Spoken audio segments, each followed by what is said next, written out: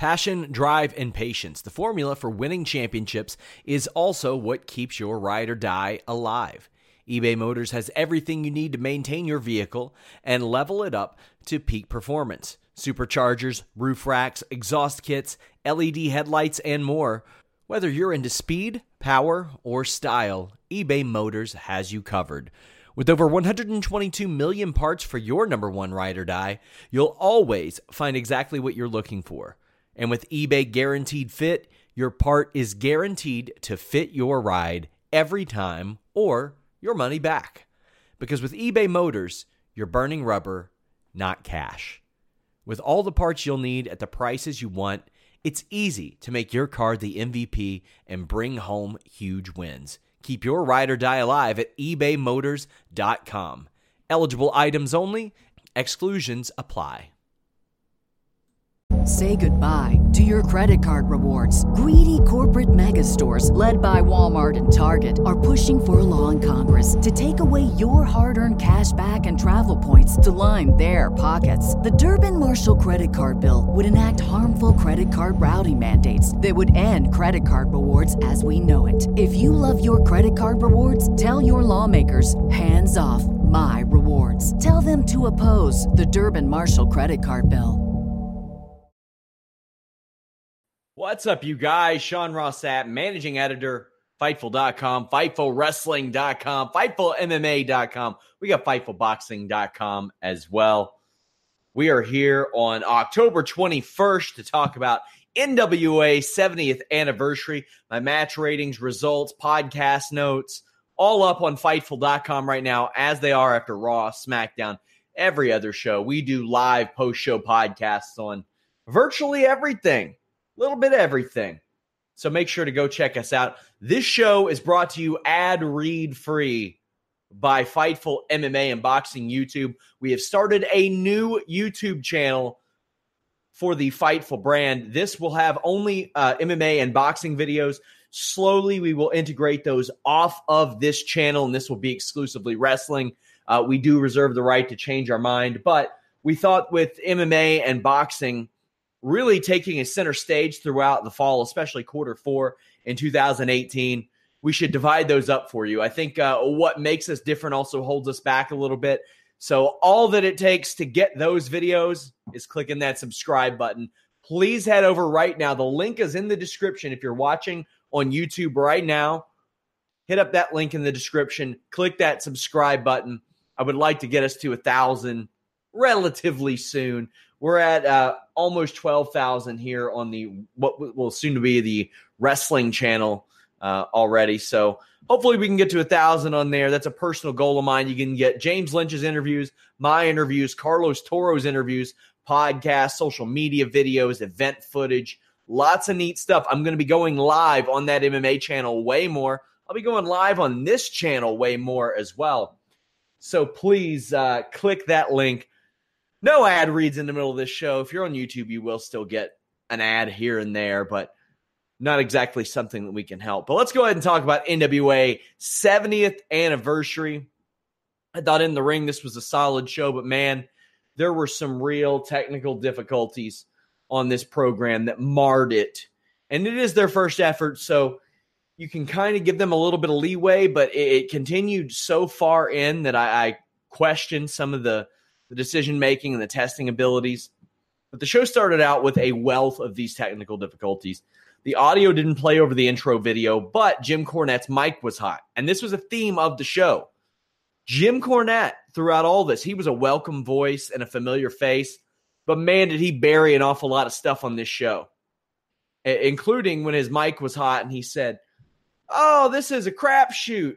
It's like, man, why would you even say that at all? Whether it be about the technical difficulties or in ring. I don't know why you would go that route and say that. There we go. Tony Schiavone's audio was low as we kicked things off.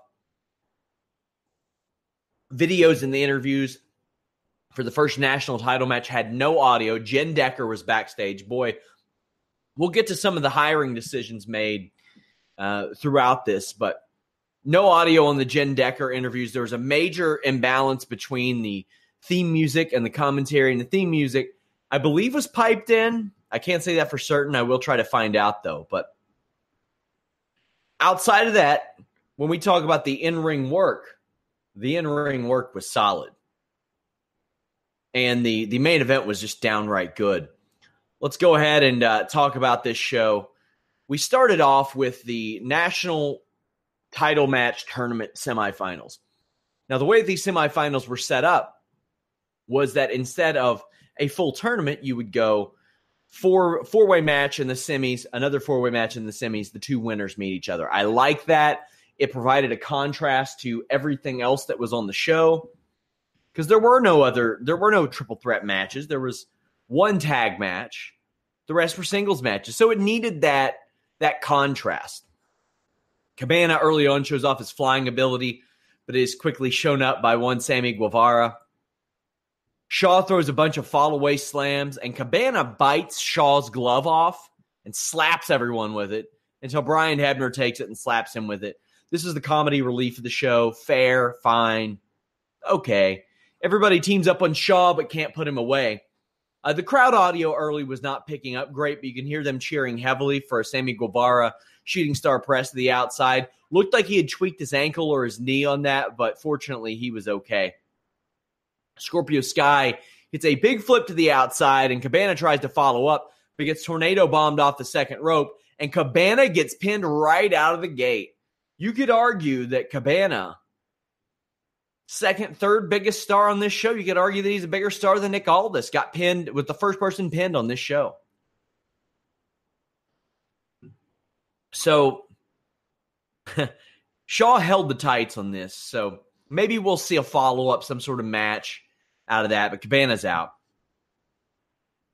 If you thought Guevara was hurt after that first shooting star press, no, he was not, because he went crazy, did a bunch of flips on the Shaw and Scorpio, but he stopped by a Sam Shaw super kick, which I think Shaw should probably abandon as his finish. Didn't look great sometimes. Fell down once. Guevara gets pinned after Scorpio Sky hits a Shining Wizard. But then Scorpio Sky gets super kicked and Shaw wins. Honestly, if I had my pick of everybody in this match, Shaw probably would have been my fourth pick to win. And that's not to say, that's no slight on him. And I was okay with seeing how that title match went, but he would have been my fourth selection. But you needed a strong heel here. We'll talk about why in a bit. But a solid opening match. You had a little bit of comedy. You had some fast-paced work. And you established a guy like Sam Shaw, who some of you may not know, but he is the voice behind the NWA 10 Pounds of Gold series. The narrator in some of those early episodes, which we do review on FightfulSelect.com, our premium service, every Friday on the Weekender podcast. But Shaw, I think from a match in-ring perspective, I think that the other guys could have had more exciting matches. But then when the match happened, I saw why. It was the right call. Even though he would have been my fourth pick, NWA made the right call. So there were more technical issues. The announce team kicked it back to Jen Decker and Blue Demon Jr., but we got a crowd shot instead. The announcers have to kill time and talk about their day. Eventually, Decker and Blue Demon Jr. just appear at ringside. They just show up there and do their interview. Good call, because we knew the house mic worked there. However, there was no cue, and it seemed like there were no cues for the commentary team all throughout the night. And as a broadcaster, that's important. If I'm talking as somebody is coming out to the ring, I make eye contact with the guy like Rick Toms, who is the ring announcer, or the in-ring announcer, give a little nod. We know not to talk over them. They know not to talk over us. It is a signal there. That did not happen with Decker and this announce team. Also, NWA needed a tighter shot on the announcers. You could see Jim Cornette's knees, and I don't know who the commentator was. I had it listed in my notes, but you could see them just sitting there. It needed to be a little bit tighter, or needed them standing up. Barrett Brown defeated the Laredo Kid. Laredo Kid should have won this match, but they worked really well together. Laredo did a big Asai moonsault outside. The announcer goes to the school of Michael Cole's every kick is a step up enziguri. I think he called 3 or 4 moves step up enziguris in this. Not great. Barrett Brown does this awesome knee springboard somersault senton to the outside of the ring that Jim Cornette buried a lot of the flips on this show. He was legitimately impressed with that. If you can impress Jim Cornette with your high-flying aerial ability, that says something. I mean, this is the guy who still calls the Young Bucks at 190 pounds, which would put them in the second heaviest weight division in the UFC. That would qualify them as light heavyweights. Anything above 185 is. And he acts like they're middle schoolers. So Laredo Kid goes for a Spanish fly, but gets flipped DDT'd instead. This spot was a little too cute for its own good.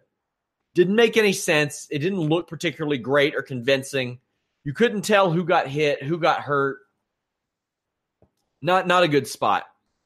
Laredo scores a nice flying head scissors, then a 450 to ringside. And this is where Cornette starts to go off. He's like, well, he crushed his own ribs. There's no give there. I don't know if it was a good call. And then Cornette goes off on this reverse spiked Rana from Barrett Brown. Calls it the dumbest move in wrestling.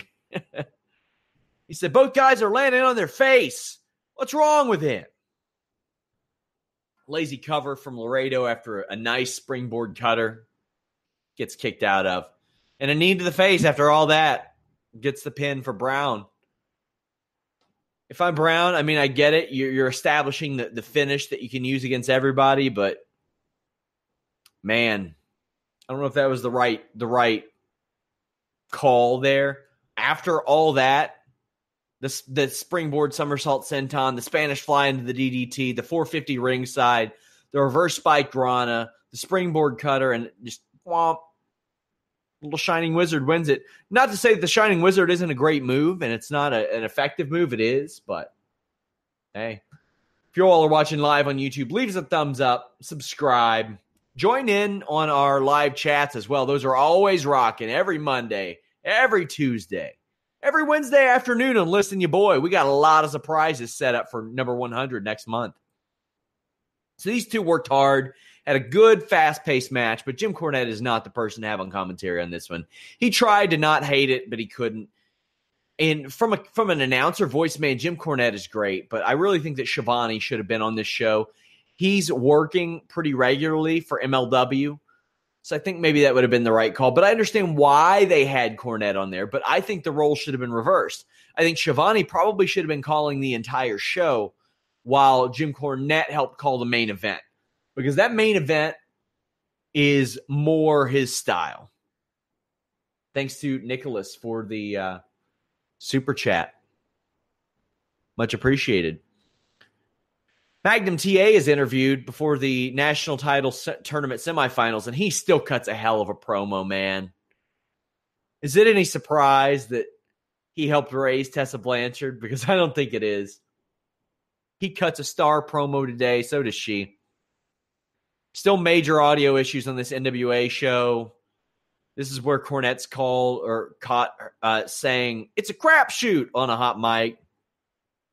Also, when Mike Perro comes out. So Cornette says, and I know he meant well, but he said, if you have a problem with somebody being gay, why don't you tell this guy? I'm like, Mike's a nice guy. Like, I know it's not his wrestling gimmick, but Mike Perro is a nice guy. As ignorant as you may be, he's probably not going to beat the shit out of you for it. I don't know.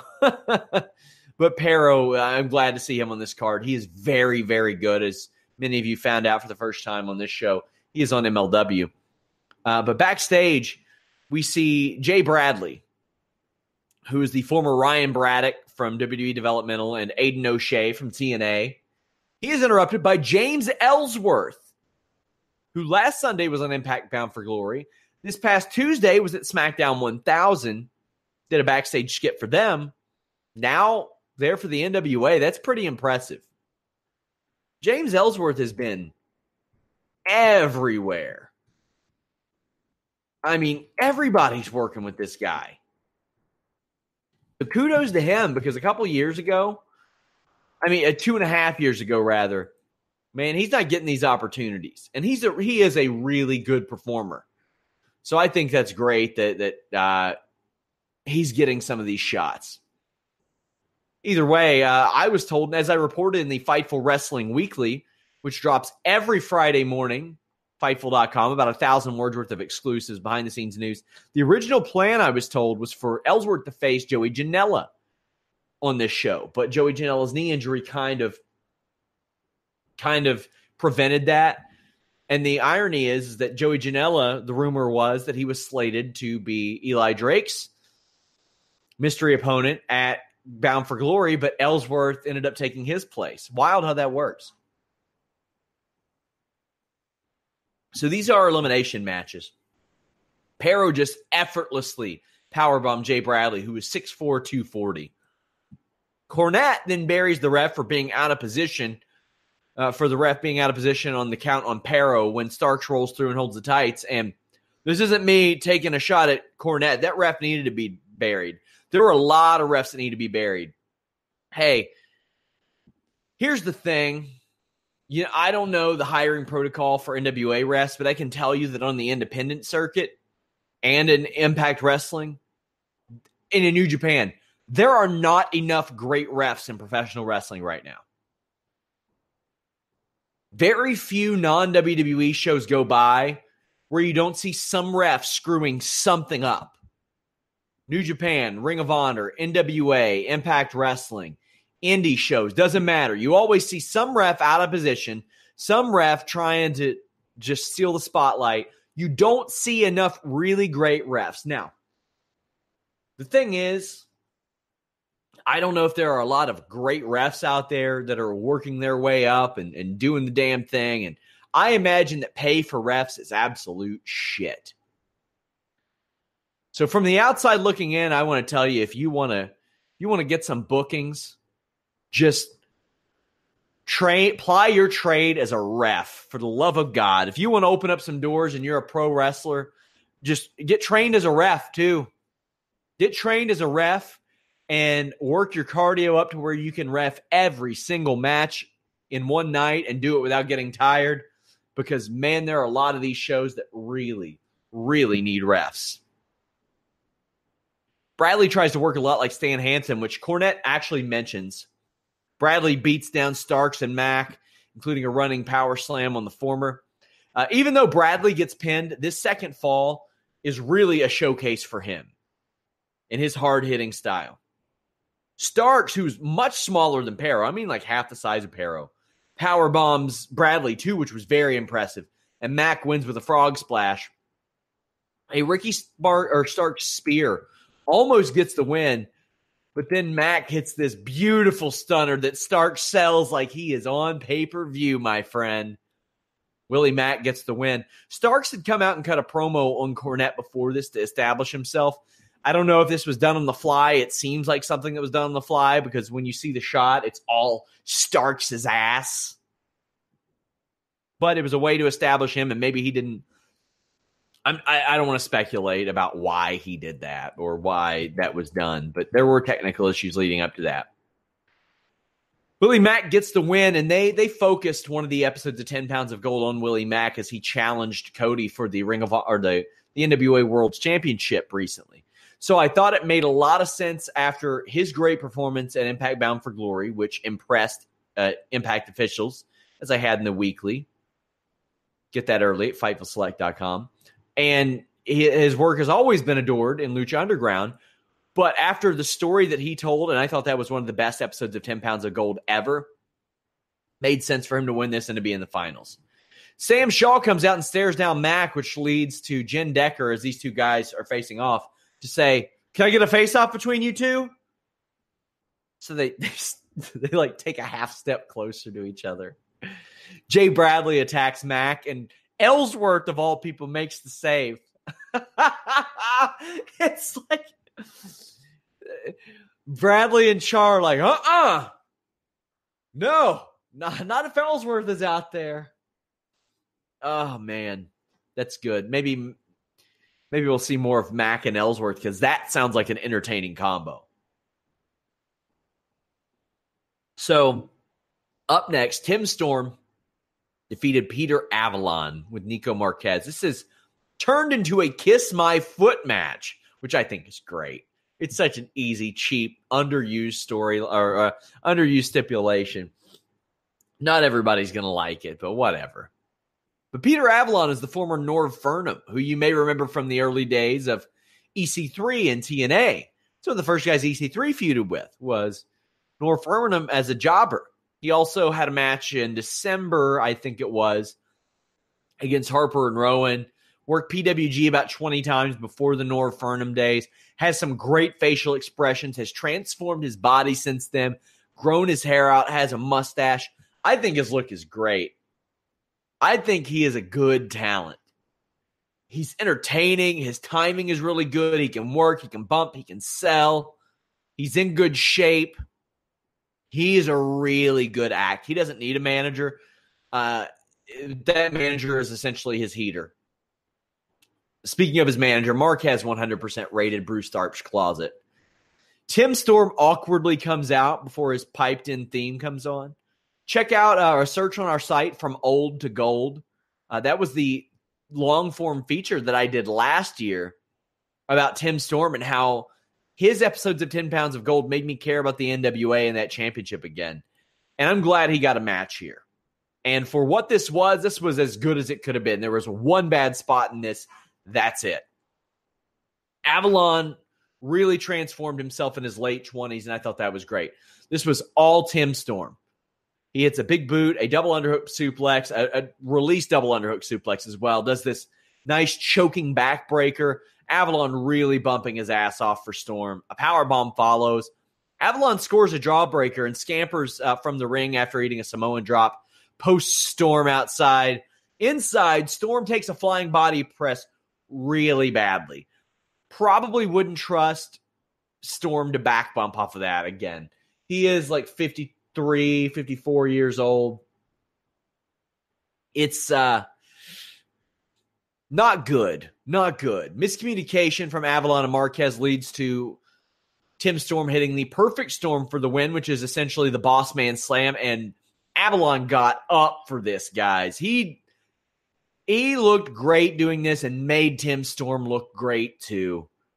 Just really, really good. Avalon makes his manager kiss the foot of Storm, but Storm is not satisfied and makes Avalon kiss his foot. Now, there have been rumors, like there are murmurs even, that Tim Storm may be hanging it up soon, and he is in his 50s, but he's on the best run of his career right now. The run of the last year is better than any of the times he held titles in the NWA before that. So I would keep riding that wave. He is a guy that you can put first, second match of the show against really anybody, any heel, and make it work on these NWA shows. Why not? He's harmless. He can be the NWA's Jerry Lawler and keep working. Why not, man? Got a wider array of offense than Jerry Lawler as well. Like, there were some of these moves I was not expecting Tim Storm to pull out, like the power bomb. Wasn't expecting that at all. Let me rave about Jazz. All right, guys, I've interviewed hundreds of wrestlers, hundreds. And on top of that, I probably talked to off the record the same number of wrestlers that I have on the record. Jazz is as real as it gets. And when I say that, I mean that outside of her portraying a character, she's incredibly sweet, incredibly nice, almost charming in how nervous she is sometimes, like when she's doing interviews. But when she talks in character, you know that's really her. The difference is when she switches from being a nice person, she just eliminates the filter. And she's like, I'm going to say exactly what's on my mind. I'm going to be completely transparent with my feelings and my emotions. Listen to my interview with Jazz. Straight up, I've said this on so many shows this week. She gave me the headline, I'm nothing to fuck with. And she's not. She's really, really not something to fuck with. And I got the feeling that she was winning this match as I interviewed her, and she takes herself very seriously. Not like, hey, I'm going to take liberties with people seriously, but takes herself very seriously and wants a legacy. I don't think she believes that ECW was her legacy. I don't think that Jazz thinks that WWE was her legacy. And she told me that she had to tone down her style in the ring to where other wrestlers wouldn't bitch about it. So when you look at her experience, I don't think that she sees her time in Shine as her legacy. WSU, nope, that's not it. Her run on the Indies, no, that's not it. WEW, nope. This is going to be her legacy, and that's what made me think she was going to win this match. Jazz doesn't wrestle a lot these days, and she told me that she was pretty well content with being a housewife, a mother, and going to work before Lagana and Corgan took over the NWA. And I thought this match was going to answer a lot of questions about her. It did not answer a lot of questions about the NWA decision-making and the production, because there were more production errors as Jazz's video stopped playing, and then a bad Penelope Ford interview ran long. Penelope, just as impressive athletically as she is, she's got to turn the volume up on her character. I mean, the guy that she accompanies to the ring is the bad boy, Joey Janela. Like, he is another one of those guys. Really nice dude. But man, when it's time for him to play, not play wrestler, I don't want to say that. When it's time for him to be bad boy Joey Janela, that's just really who he is turned up.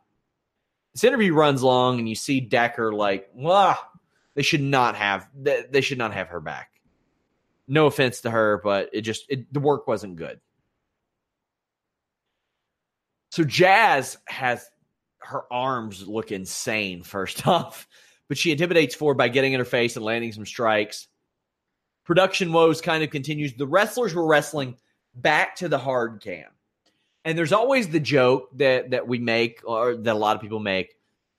Well, why does somebody go to NXT? Well, you learn where the cameras are. It is important. You need to work side to the camera. If you're working back to the camera, people can't see your face, and they probably can't see your opponent's face either. Instead, what they see is the back of your head and nothing of your opponent. So that's why you want to work sideways. So if I'm wrestling a match, I'm working this way. That way you can at least see my expression. I can turn towards the camera, unleash an expression. If I'm working back to the camera, you all can't say anything. Frustrating. A springboard into the cutter gets 2 for Ford. Cornette then buries Ford for using a handspring back elbow in the corner. Says she did 17 flips. She didn't need to do that many flips. But also, Cornette didn't need to bury her as well. I could see very little of the offense in this match. Jazz hits the bitch clamp, which used to be the bitch lock, which was the glam slam, and a leg drop for 2. Commentary said, so-and-so had their bell rung 4 or 5 times during this. Say goodbye to your credit card rewards. Greedy corporate mega stores, led by Walmart and Target, are pushing for a law in Congress to take away your hard-earned cash back and travel points to line their pockets. The Durbin-Marshall credit card bill would enact harmful credit card routing mandates that would end credit card rewards as we know it. If you love your credit card rewards, tell your lawmakers, hands off my rewards. Tell them to oppose the Durbin-Marshall credit card bill. Save big on your Memorial Day barbecue, all in the Kroger app. Get 3-pound rolls of juicy 80% lean ground beef for $3.49 a pound with a digital coupon. Then get select varieties of flavorful Powerade, Body Armor Super Drink, or Arizona tea for 77 cents each, all with your card. Shop these deals at your local Kroger today, or tap the screen now to download the Kroger app to save big today. Kroger, fresh for everyone. Prices and product availability subject to change. Restrictions apply. See site for details. Match, really redundant. But let's talk about the positive, because there was quite a bit of it. Jazz's offense in this match. Wow. Jazz applied one of the filthiest filthiest camel clutches I've ever seen, and then delivers these rabbit punches. The back of the head. I mean, damn, they were good. Damn, they were violent. Just really wrenched Penelope Ford back on this, as she did with most of the submissions. After this, there's a good series of pin attempts after Penelope does the Matrix bend. The crowd gets rocking for it. They love it. And then Jazz does this deep seated power slam on Penelope, and it looks great. And then what happens? I know that people at ringside thought Penelope Ford was knocked out. Maybe she was supposed to kick out. But either way, Jazz was supposed to win this match. So here comes Earl Hebner. 1, 2. Then he does the stupid-ass thing where he slides his hand underneath the shoulder of Penelope. But she doesn't fucking kick out, Earl. She doesn't kick out. So Jazz is looking at Hebner like, what the fuck is wrong with you? What is wrong with you? And Hebner's sitting there like, So either Ford got knocked out or Hebner's bad at his job. Either way, you count the 3. Especially if you know Jazz is going to win. Especially. This was bad. This was real bad. That spot. But it gave us this insane STF from Jazz. Fantastic looking STF for Jazz that gets the tap. Jazz wins. She, from a presence standpoint, from her offense, selling, looked great. Her promo afterwards was real. She says she's tired of the men getting all the opportunities. And how does she want to handle that?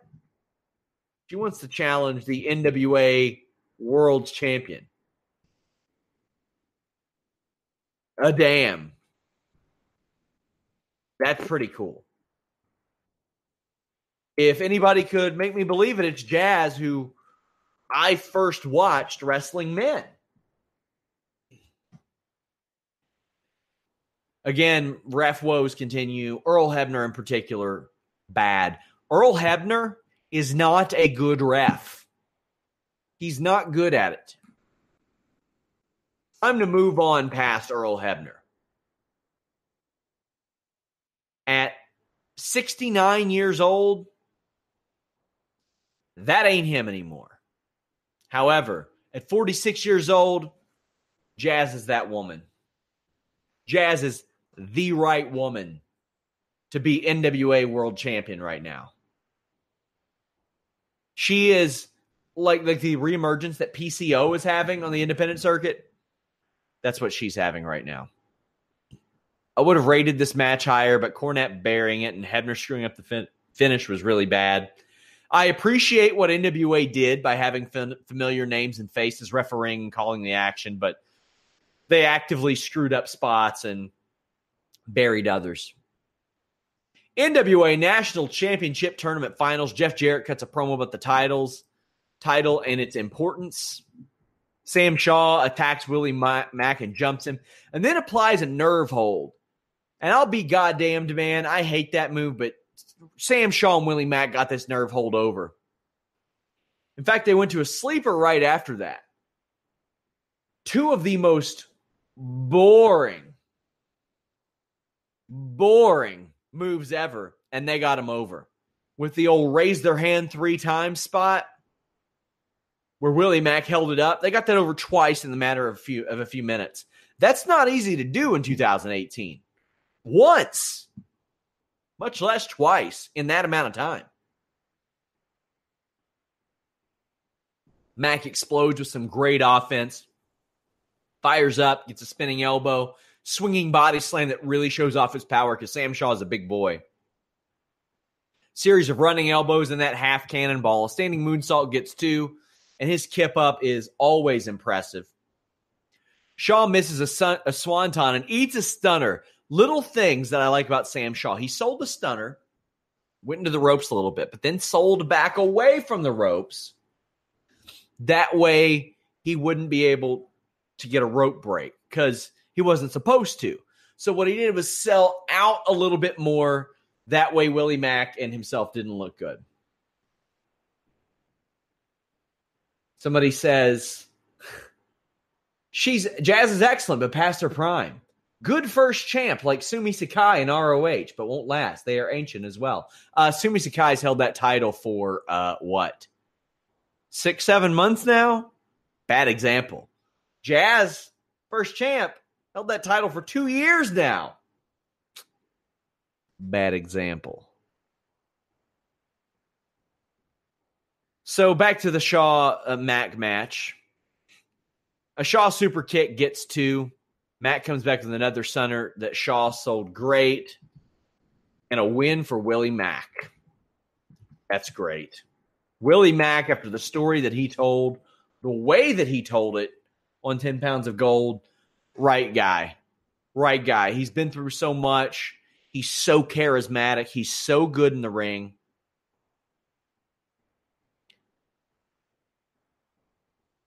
Just really, really good. NWA has found guys and girls that have stories. They just have really, really good stories and have been able to turn them into better stories. That's not always easy to do. Sometimes WWE gets in their own way of telling good stories and then building on them. NWA hasn't. So there was an open challenge. The War Kings, which is Crimson and Jax Dane. Jax Dane, a former NWA world champion. He was in ROH a little bit. Crimson was in Impact. They are with Road Warrior Animal, and they are painted up like Road Warriors. And the open challenge was to be accepted by the Kingdom of Josephus, which is comprised of 2 women. And Josephus comes out and cuts this promo that I didn't think was very good. Josephus's promo work translates really well when you're sitting in front of a camera. Like if he's doing what I'm doing right now, he would cut a captivating promo and really draw you in. However, in front of a live crowd, not so much. Didn't really work that great.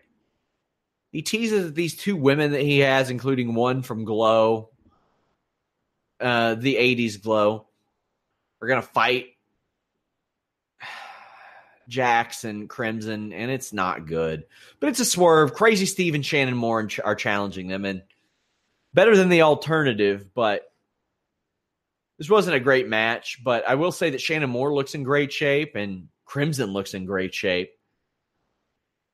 Moore hits an acai moonsault on Dane outside, and they go into the guardrail. That was kind of a scary spot, man. I was worried that Moore was going to be hurt. I thought he was going to, I think it's TK Orion that got his leg just jacked up in Ring of Honor last year. I think he shattered his shin. I was concerned that happened, but it didn't. Inside the ring, we see the uber-protected End of Days, Baron Corbin's finish, done by Crimson as a move to start the match. Crimson counters a dropkick with a sky high. Dane tags in. And his timing isn't great, but he hits a nice double Samoan drop. There is Josephus interference that stops the Doomsday Device. Now, Steve is on Dane's shoulders. And how does Moore stop this? He drop kicks Dane anyway, which causes his partner to get slammed. That didn't make any sense, man. And Cornette pointed that out, thankfully. Like, there's some stuff that I wish that Cornette would have maybe not buried, but then there's stuff that I'm glad that he did, because it just didn't make any sense. Josephus just leaves for some reason. And Ground Zero for the War Kings wins it. The Ground Zero is a fireman's carry into a flapjack into a cutter. Very nice finish. I like it. It's a modified 3D, essentially. So the real story of this match, Jim Cornette hits the ring and talks to Road Warrior Animal. This is a little too 80s, but I mean, considering the demographic and the promotion, it's quite all right, especially considering the announcement. Road Warrior Animal announces that they're bringing back the Crockett Cup in 2019. I think this is a great thing that they can now build to. And of course, they have tag team titles. No tag team champions, but they do have tag team titles. I think it would be good if in this Crockett Cup, because I don't know if it'll be 8 teams, I don't know if it'll be 16. I'm not sure. But there was a team called the Heat Seekers who are 4-time tag champions that you guys have never heard of. Sigmund and Elliott Russell. And they had their title stripped from them on September 30th of last year after Dave Lagana and Billy Corgan took over. Now, it makes sense that they would be stripped of the titles. Why wouldn't they be? Who the hell knows them? No offense. But I think it would be smart to put them in this Crockett Cup because I damn well believe that Dave Lagana can get a fantastic story out of these guys. They got the chip on their shoulder. They got stripped of their titles. Not just stripped of the titles that they held 4 times. Now, granted, they never had any great runs. They held it for 55 days and 1 day and 28 days and then 105 days. But they still had the title stripped of them. Now, this is just me completely speculating, but you know War Kings are going to be in there. I don't know if New Japan will work at all and allow any of these guys to work, but you've got Killer Elite Squad, they're former champions. You have Ten Cozy. That would be cool to see. But, I mean, there are some teams that you could... Homicide and Hernandez are former NWA Tag Team Champions.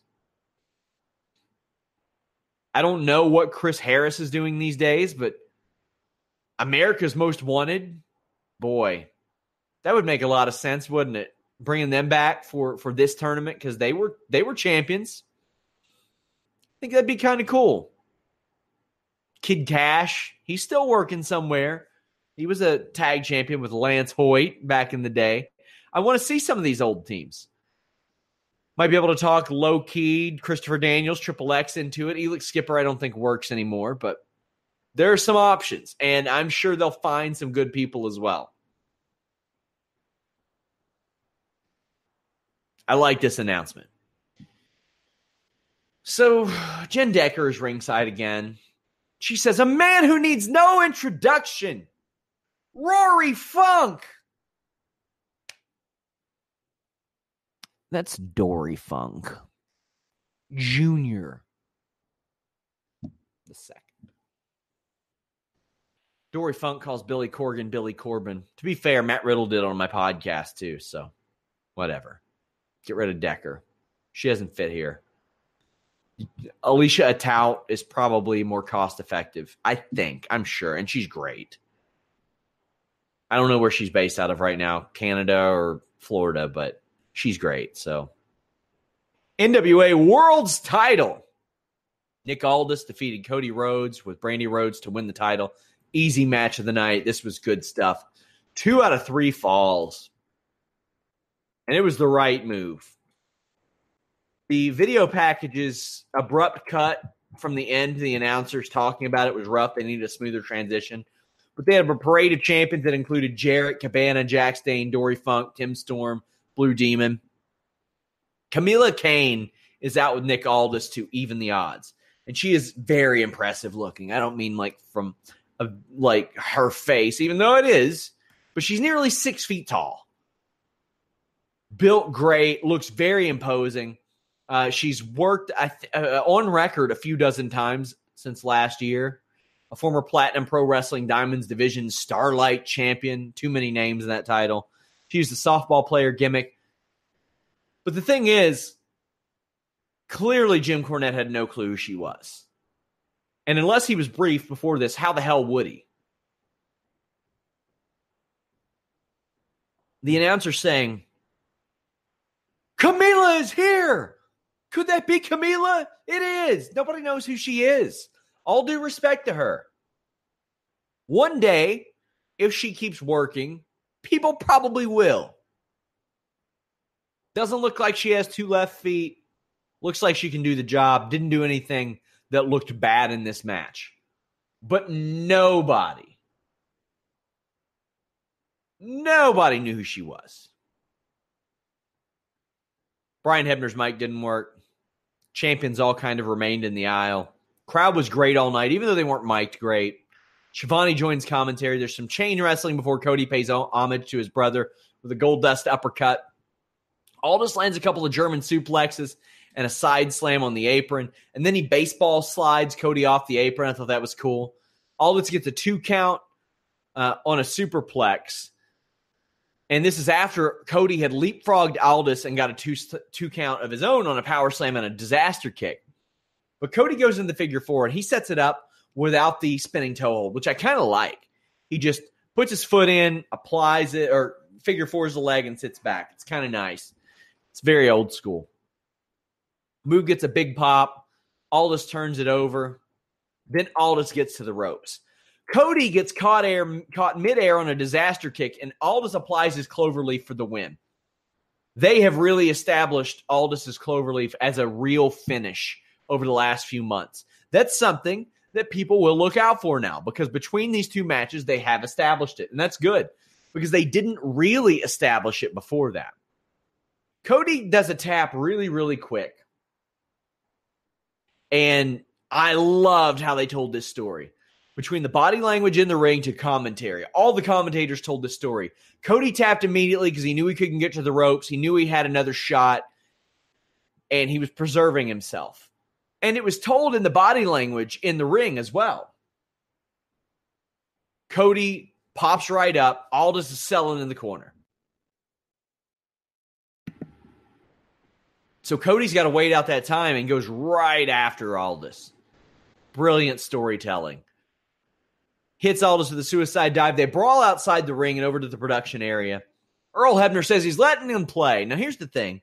This was made a 2 out of 3 falls match. Because Hebner let them play a little too much in the last match with Brandy getting involved and essentially the foreign objects and not counting anybody out. So that didn't necessarily make too much sense unless you're setting up a Hebner to be criticized again. I don't know. Cody hit Aldis with a plastic trash can and trash went everywhere. And then they brawl into the concessions area. And while Cody's selling, he's next to the fountain and fills up a beverage and hits Aldis with it. I love that spot. Cody sets up a table in the corner of the ring. Tim Storm isn't happy about it, and Cody decks him. Aldis kicks Cody right in the penis. Hits a DDT. It's good for a 2 count. Brandy hits the ring and Camila comes in. This is smoke and mirrors to lead to Aldis hitting a pump handle power slam. Much like Tim Storm earlier in the night, he was really busting out a lot in his offense, in his playbook. Aldis crash and burns at ringside through a table. I mean, he went knee first through a table, off the top, through it. Nasty. Cody got a pinfall after a crossroads. This is awesome chance. And as Aldis gets back up, Cody hits the bionic elbow. Crowd was just rocking. Brandy and Camila get into it at ringside, and I thought the focus was on them a little too much throughout this match. I'm talking like 3 or 4 times. You got to have them do a match at some point, but I wonder like who leads that match because they're both pretty green. Brian Hebner kicks everybody out. The distraction sets up Aldis doing a terrible crossroads. He doesn't win. And then Rhodes steals Aldis' cloverleaf, but can't win either. Production misses the impact on an Aldis tombstone, but his flying elbow drop doesn't get a 3. Cody fires back, low impact Rainmaker for the near fall. And Cody gets turned inside out with a violent clothesline. Aldis grabs at Cody's leg, yanks the boot off, a la Kurt Angle, Eddie Guerrero at WrestleMania 20. Gets small package. However, he turns the tides and gets the win. Nick Aldis, now a 2-time NWA World's Champion. Kind of saw it coming. I thought that the Cody thing would be just a moment. Who knows? But if it was just a moment, boy, did it get a whole lot of eyeballs on this title, this entity. I can't call it a promotion. This entity. It did great. Cody Rhodes has the shortest title reign since Colt Cabana's 2011 reign of 48 days. Kind of surprising. But Cody Rhodes is another name to add to that list. This match was very good. I really enjoyed it. They knew that in today's environment what they had to do to get reactions, and they did it. Thought this was just well, it was put together well. There were some spots I would have pulled from this match, like some of the distraction spots, but maybe they're setting up for a Brandy versus Camila match. And hey, if you're trying to establish characters and try to build people, fine. Now the question has to be, who's next? Who's next? Well, if you look at things, Barrett Brown got a win on this show. I don't think he's next. Sam Shaw got a big win on this show. However, he just lost. Would it make sense to give him a world's title shot after just losing in the national tournament match? No. That's why it also wouldn't make sense for Sammy Sky or Scorpio Sky, Guevara, Cabana, Starks, Bradley, Perro. Wouldn't make sense for any of them. Willie Mack just won the title, the national title, but would it make sense for him to go after the world's title and then probably lose? Well, that makes your national title mean a little bit less, I think.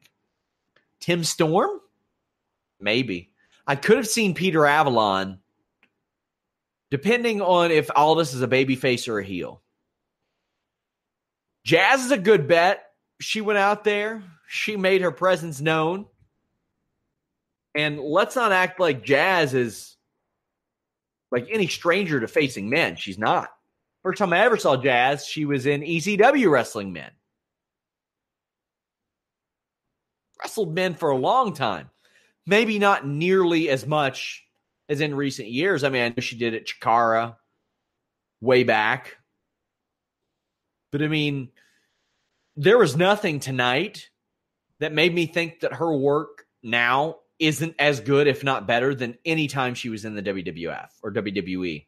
Either one. Or ECW for that matter.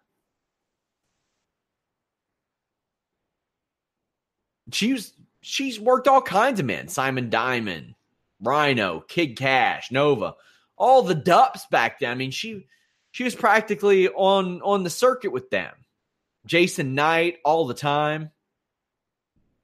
DeVito. She worked a lot of dudes. Now, do you want to go there? I don't know.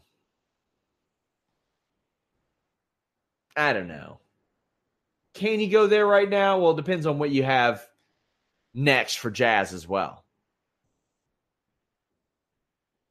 But now I like that you can say Cody Rhodes, the former NWA champion. Because, so often they go Jack Briscoe, Giant Baba, Dory Funk, Harley Race, Dusty Rhodes, Ric Flair, Kerry Von Erich, Ricky Steamboat, Sting, all those guys. You can go, now you can say AJ Styles, Jeff Jarrett, Christian, Colt Cabana, Cody Rhodes. You can say some of those new names. Are they as big as the old ones? No, but they're good ones. In the ring, I got to say the show is pretty solid. They have a lot of production to work on. A lot. And I'm hoping to talk to people who are involved in the show about some of that. And see, the thing is, the most heartbreaking thing is, if that production would have went well, I think it would have added a lot more to this show because they are so good at making you care about people with this NWA 10 pounds of gold thing. I mean, that's what led to the demand for us to cover 10 pounds of gold every week on the FightfulSelect.com Weekender podcast. People want to hear about it. They want to hear about what's on Being the Elite. All us, all that stuff that they ran. People want to hear about it because they're very good at making you care. Somebody mentions the franchise. Shane Douglas is one of those names. I don't think they'll really mention the guy who threw the title in the trash. Guys, I want to thank you all so much for joining me. Again, this show is brought to you ad-read free by Fightful MMA and Boxing on YouTube. Please subscribe to our new Fightful MMA and Boxing channel. I'm doing this so I can bring you all more content because I'm going live a lot more on this channel and a lot more on that channel. So what I didn't want to do is go live a bunch with both MMA, boxing, or all three, pro wrestling, boxing, and MMA, then have 4 interviews posted, then have 2 wrestling interviews posted, then a podcast, then this. I didn't want to clog up your feeds, essentially. So I started a new Fightful MMA and boxing channel. We will have that custom URL as soon as we're able. But for monetization purposes, want to get to 1,000 subscribers. Just the YouTube border or the YouTube mandates now. So help us get there. The link is in the description below. It would mean a ton if you all would go subscribe there. You'll see a lot of videos that I posted today, interviews. We're going to do social media posts, all that good stuff. I've given Carlos Toro the green light to go live with news, and I will be doing that a lot more. My great news team, David Tees, Andrew Thompson, Jason Lambert, Jeremy Lambert, rather, Jason Lambert. I was thinking of the MMA fighter. They've given me the ability to go live more because they stay on top of the news cycle so much. So that channel is a must subscribe. Thank you guys so much. Let me know what you thought of NWA, match by match, in the comments. We are on podcast platforms everywhere. I would be remiss if I didn't also shout out Adam Rotella on Twitter. I've not spoken to him in a while, but man, if you're into NWA, he is a guy that you should be checking out. He has some really, really great content, and I would really recommend him. Adam_Rotella. If you head over to my Twitter at Sean Ross Sapp, you will see his live stream actually retweeted. And he's a guy I would like to get on the show to talk NWA sometime. But thank you guys so much. Thumbs up, subscribe. Join us for Raw. We're out. It's lunchtime at Tim Hortons, and we're serving up a special deal just for you. Our new $5.99 lunch deal includes your choice of any lunch sandwich and a side of crunchy kettle chips. Because what's lunch without a little crunch? And the sandwich choice is all yours, like a ham and Swiss, Chipotle chicken wrap, BLT, and more, made to order just the way you like it. Tim Hortons' new lunch deal. Simple, delicious, and just $5.99. Now that's a good deal. Only at your neighborhood Tim's. U.S. only. Price and participation vary. Terms apply.